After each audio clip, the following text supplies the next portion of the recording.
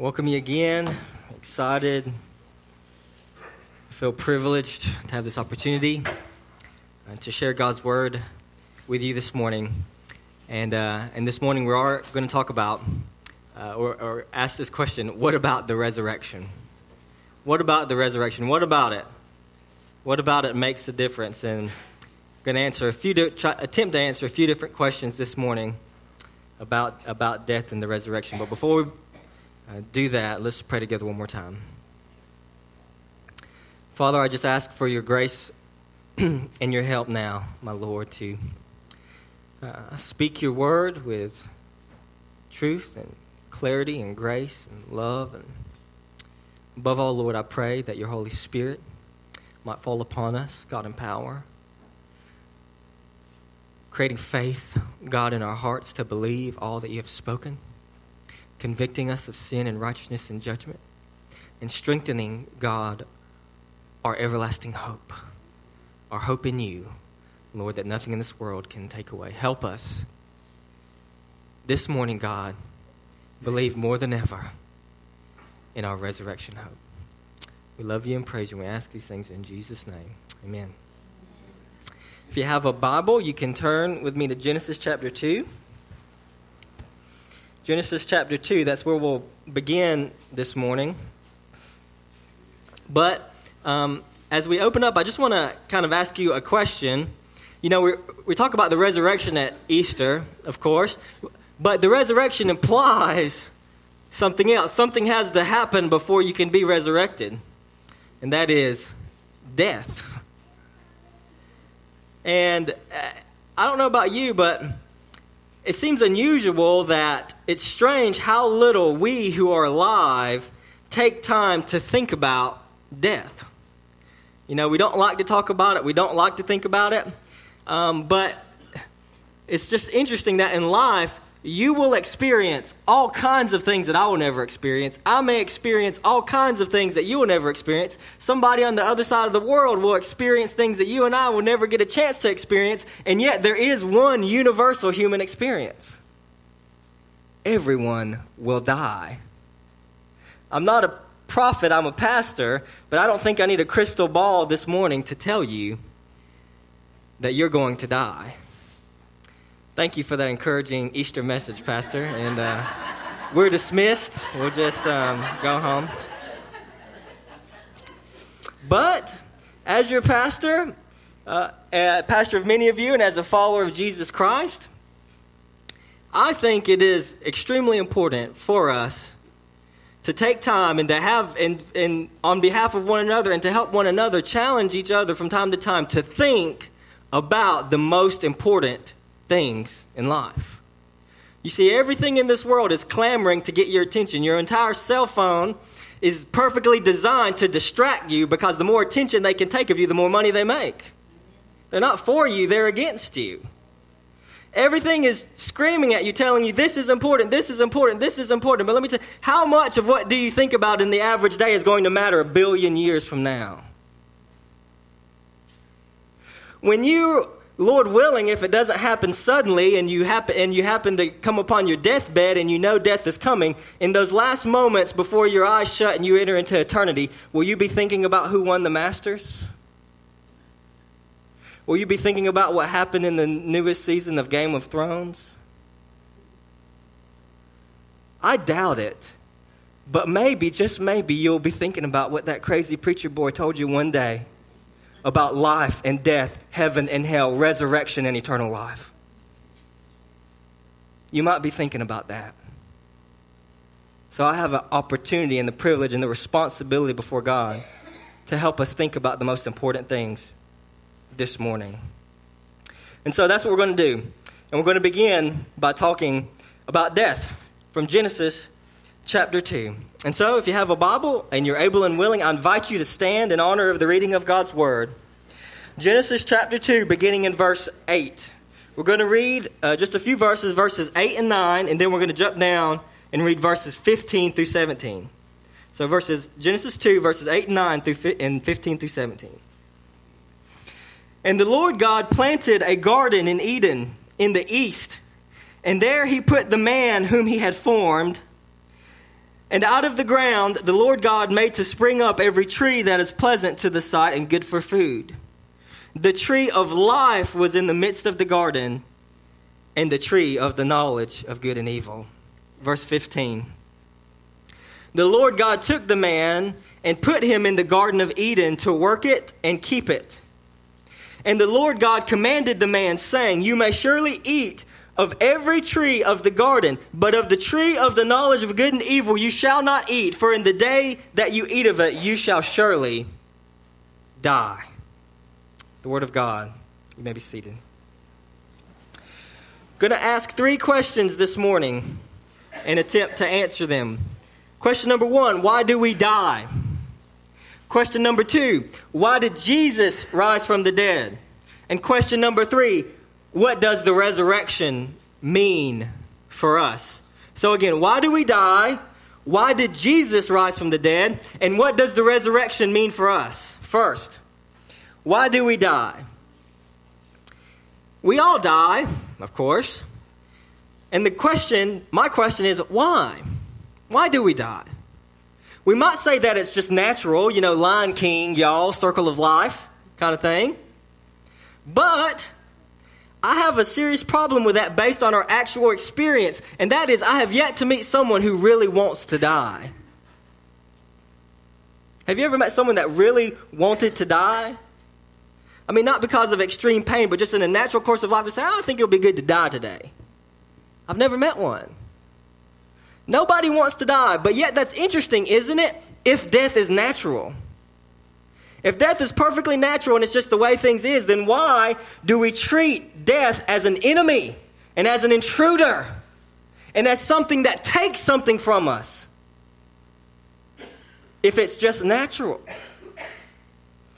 Why is it that nobody really wants to die? My answer, I believe, and I believe is a biblical answer, is that deep down, nobody wants to die because deep down, we know that we were made to live forever. There's this faint echo of Eden that reverberates deep down in all of our hearts, saying, with the loss of every loved one, something in our hearts just tells us, this isn't right. Something's not right about this. There is this sense that's deeply imprinted upon our souls, this truth that we can't quite explain, and yet it is there inside of all of us, this desire to live forever. C.S. Lewis, one of the sharpest thinkers of the previous century, once wrote, If we find ourselves with a desire that nothing in this world can satisfy, the most probable explanation is that we were made for another world. You see, I believe C.S. Lewis was correct. That deep down we know that we were made for another world. And of course, that's what the text says, doesn't it? That there is one God who rules and created and owns all things, whom you belong to and whom everything you have belongs to, and whom one day we will give an account for what we have done with what he has given us. And that he made man in his image to bear his glory and to live before him, reflecting his beauty and his holiness and his wonder, and to spread over all the earth and rule over. God gave humanity the earth to rule over for his name's sake and for his glory. And he placed man in this incredible garden where there was no sin, and there was these trees, and particularly 2 trees, the tree of life and the tree of the knowledge of good and evil.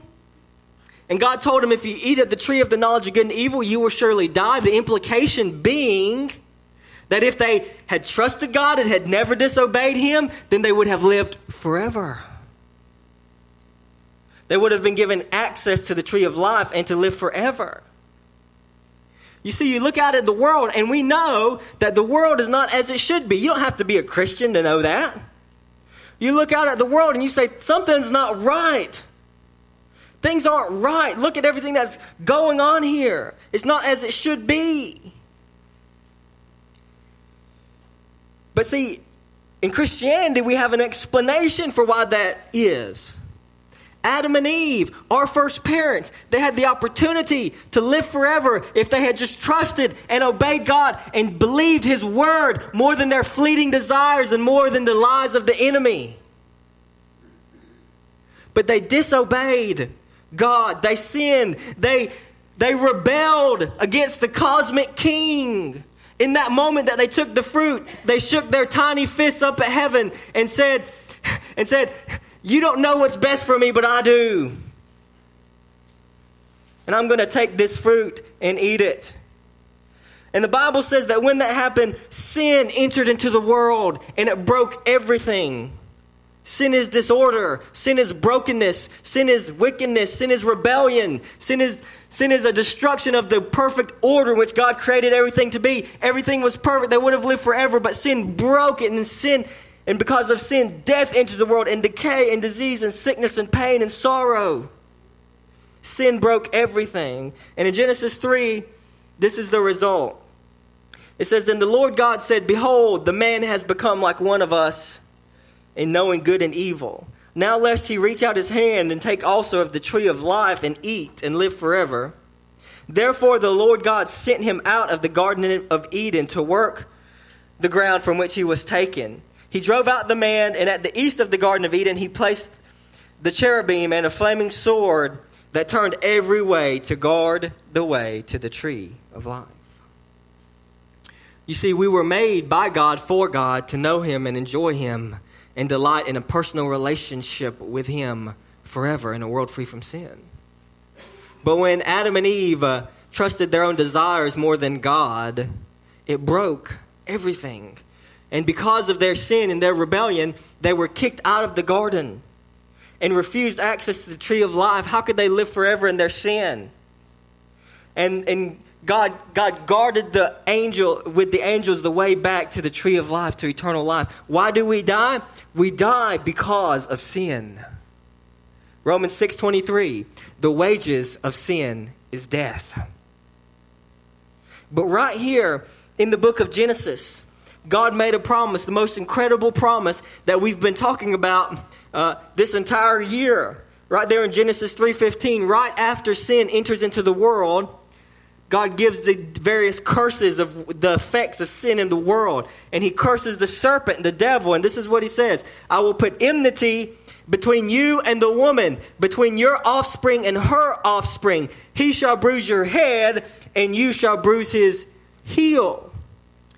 And as we've said before, there it is right there in the book of Genesis, right after sin enters into the world. God already makes a promise. He tells Satan, he tells that serpent, that there will be an offspring of the woman, a man who is coming, who is going to strike the head of the serpent and to undo the sin and the brokenness and the evil and the suffering that he wrought into this world with his lie.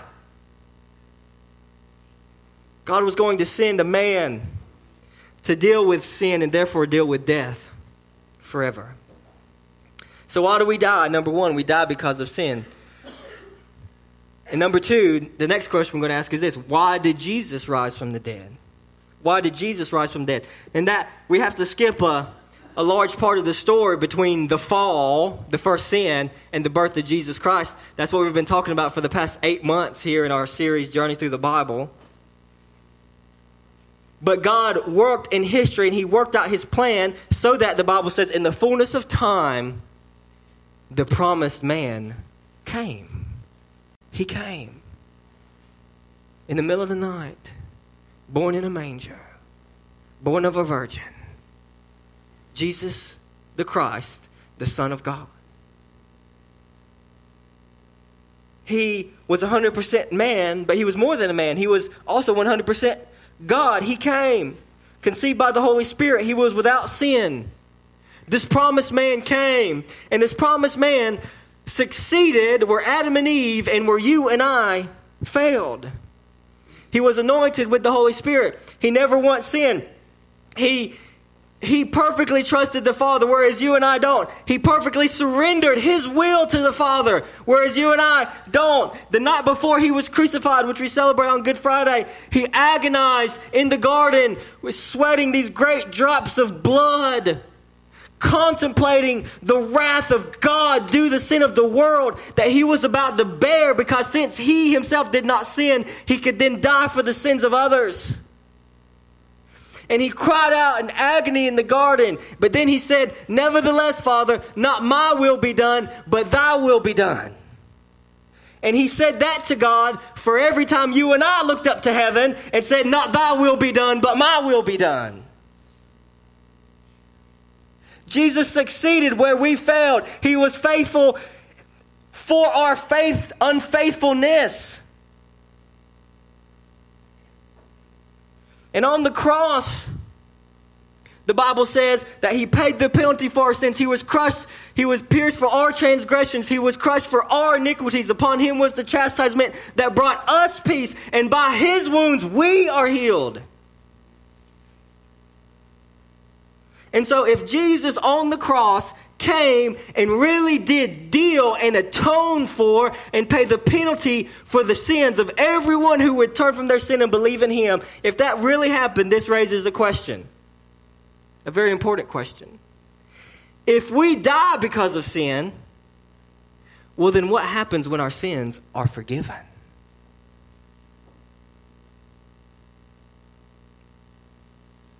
You see, roughly 1986 years ago, give or take a few years, a man named Jesus of Nazareth really did die on a cross. But that's not all he did. In fulfillment of the scripture and in fulfillment of his own word, Jesus Christ, the Son of God, the promised Savior, the restorer of the world, rose from the dead. He defeated death. He kicked open the grave, and he now lives in a glorified resurrection body, never to die again. He will live forever. And he now proclaims through his word, through his apostles who wrote down the New Testament, and through his followers today, he now proclaims that all who turn from their sin and believe in him will have their sins in him forgiven. Therefore, the penalty that we deserve for our sins absolved because he paid for them on the cross. And therefore, because he lives, Jesus said, you also will live. That is, if we have our sins forgiven in Jesus Christ, we have the sure and steadfast hope that we too one day will rise from the dead in glorified bodies, never to die again. That's the Christian hope. That's 2,000 years of Christian history. 2,000 years of people dying bloody and painful deaths for their testimony and their belief that they're one day going to rise to a better life. Why did Jesus rise from the dead? He rose from the dead to reverse Adam's curse. He rose from the dead to deal with our greatest problem and our greatest enemy, sin and death. He rose from the dead to prove that God has accepted his perfect sacrifice. He rose from the dead to show that he was more than just a man, but he was the Son of God who came to take away the sin of the world. He rose from the dead to show that through him, indeed, sin can be forgiven, that through him, indeed, sin will lose its power, it will lose its grip on you, that in him, death is defeated, and that you too can rise to live forever with him. If you believe. In 1 Corinthians 15, the Apostle Paul wrote this. He said, "And if Christ has not been raised, your faith is futile and you are still in your sins. Then those who have fallen asleep in Christ have perished. If in Christ we have hope in this life only, we are of all people most to be pitied. But in fact, Christ has been raised from the dead, the first fruits of those who have fallen asleep. For as by a man, Adam, came death, by a man has come also the resurrection of the dead. For as in Adam all die, so also in Christ shall all be made alive. But each in his own order, Christ the first fruits, and then at his coming those who belong to Christ. Then comes the end, when he delivers the kingdom to God the Father after destroying every rule and authority and power. For he must reign until he has put all his enemies under his feet. The last enemy to be destroyed is death." You see what Paul's saying about Christianity here? He's saying, if Christ is not raised, Christianity is a waste of time. It's worthless. It's less than worthless. It's a lie. It's a scheme. It's deceitful.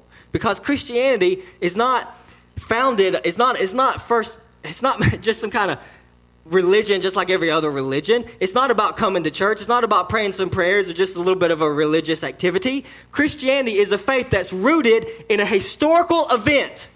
Either Jesus Christ rose from the dead or he didn't. Either Christianity is true or it isn't.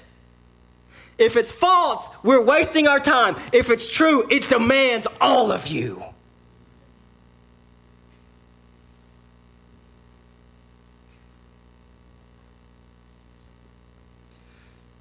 Paul said Jesus Christ had indeed risen from the dead as the first fruits, and then at his coming, those who belong to him. Who do you belong to this morning? Why do we die? We die because of sin. Why did Jesus rise from the dead? To undo sin and defeat death. And finally, what does the resurrection mean for us? What does the resurrection mean for us? See, I have to ask you this morning, do you believe in the resurrection? Do you believe in it? That he really rose from the dead? Not just do you affirm it because you think it's the right thing to do, but do you really believe in the resurrection of the dead? Do you believe that Jesus rose from the dead like you believe the sun will rise tomorrow morning?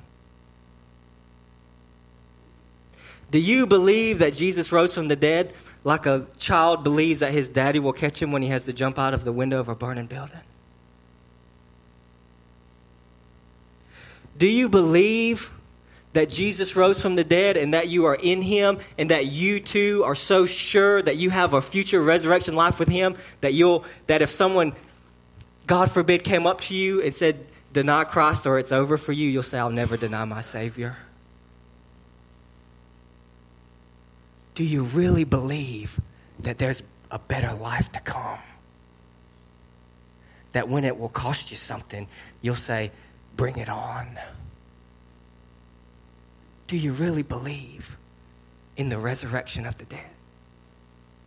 What does the resurrection mean for us? It means everything. 3 things I want to discuss briefly about what it means for us. Number 1, first, the resurrection of the dead means that ultimate justice will be dealt to all. Ultimate justice will be dealt to all. John 5:26. For as the Father has life in himself, so he has granted the Son also to have life in himself. And he has given him authority to execute judgment because he is the Son of Man. Do not marvel at this, for an hour is coming when all who are in the tombs will hear his voice and come out. Those who have done good to the resurrection of life, and those who have done evil to the resurrection of judgment. You understand that the Bible teaches that one day everyone, without exception, will be raised from the dead to stand before Jesus Christ. Do we believe this? Do I believe this? I have to think, do I believe that? I feel like if I really believe that, like I ought to believe that, it would change the way I talk to people. It would make me get on my knees and beg you, saying, do you know where you stand with Christ? Because whether you like it or not, and whether I like it or not, when we die, we will stand before him. It doesn't matter what we think. If it's true, it's true. If Jesus Christ is alive, he's alive. If he has said what he has said, he has said what he has said. He is coming. We will die. We will be raised from the dead. We will have to look him in the eye and tell him what we did with the life he gave us. And what kind of Christian would I be if I didn't say, brother and sister, make sure that you know him. Make sure that when you stand before him, you'll be able to say with a clean conscience and a pure heart, I gave it to you, my Lord. I gave my whole life to you. I withheld nothing back. I hope everyone in this room attains to the resurrection of life and not the resurrection of judgment. But the fact remains that all will be raised and all will stand before him. The resurrection means something for us. So the resurrection means perfect justice will be dealt out. But number 2, the resurrection for those in Christ means freedom from the power of sin. Freedom from the power of sin. Romans 6, What shall we say then? Are we to continue in sin that grace may abound? By no means. How can we who died to sin still live in it? Do you not know that all of us who have been baptized into Christ Jesus were baptized into his death? We were buried, therefore, with him by baptism into death, in order that, just as Christ was raised from the dead by the glory of the Father, we too might walk in newness of life. For if we have been united with him in a death like his, we shall certainly be united with him in a resurrection like his. Do you understand what Paul's saying there?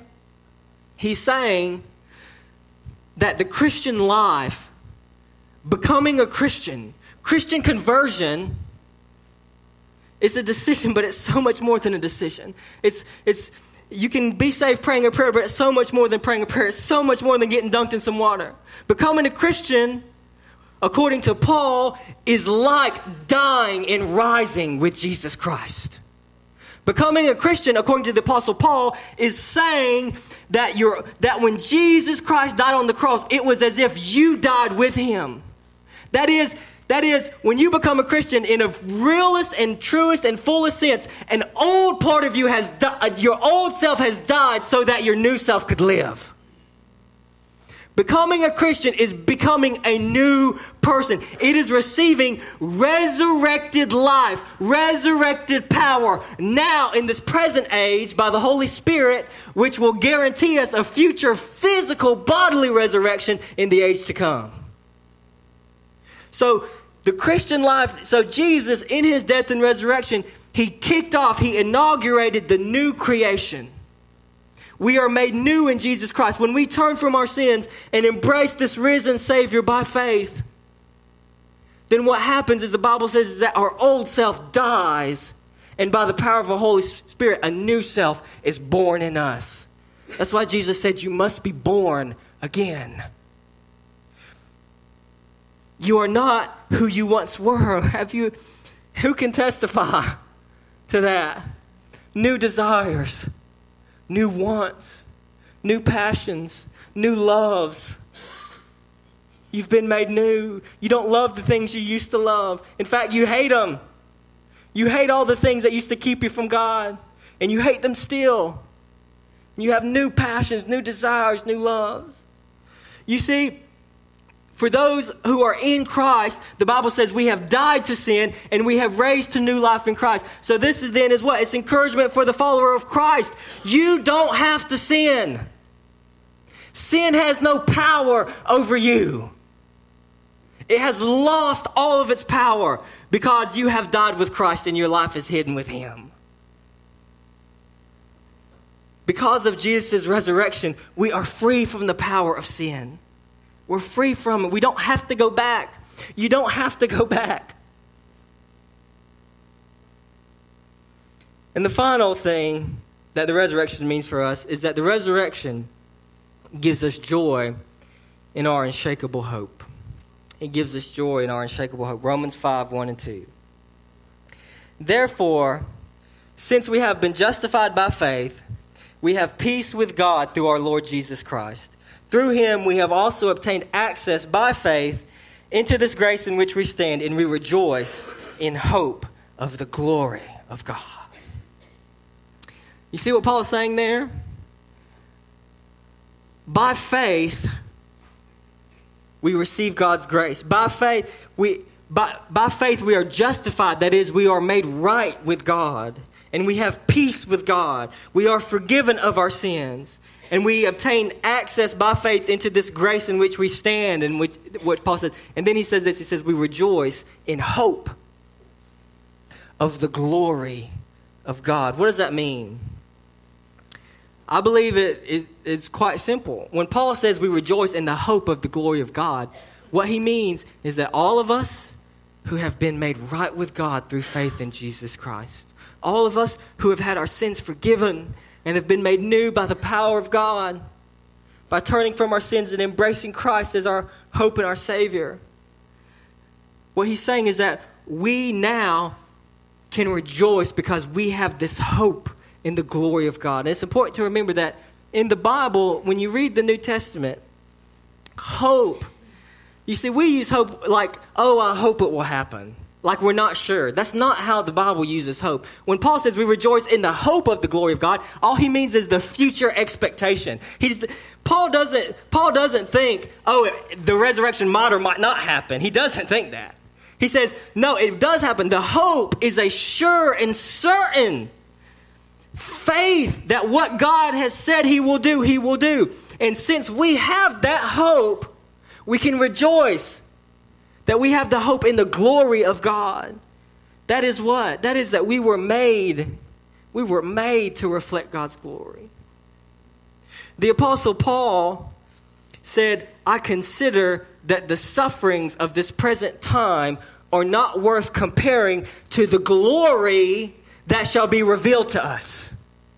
What is Paul saying? He is saying that one day, when Christ comes and we are raised from the dead, we will be transformed into creatures that are so glorious, reflecting the glory of the Lord. We will see with new eyes in ways that we've never seen before the eternal future that's destined for us, knowing and loving and rejoicing and serving God and ruling over the earth forever with Him. We will see things about God and about the world and about ourselves so purely and so clearly in a way that we've never seen before, that even the deepest suffering we've ever experienced in this life will fade away into a vanishing memory. Why? Because we have the hope of the glory of God.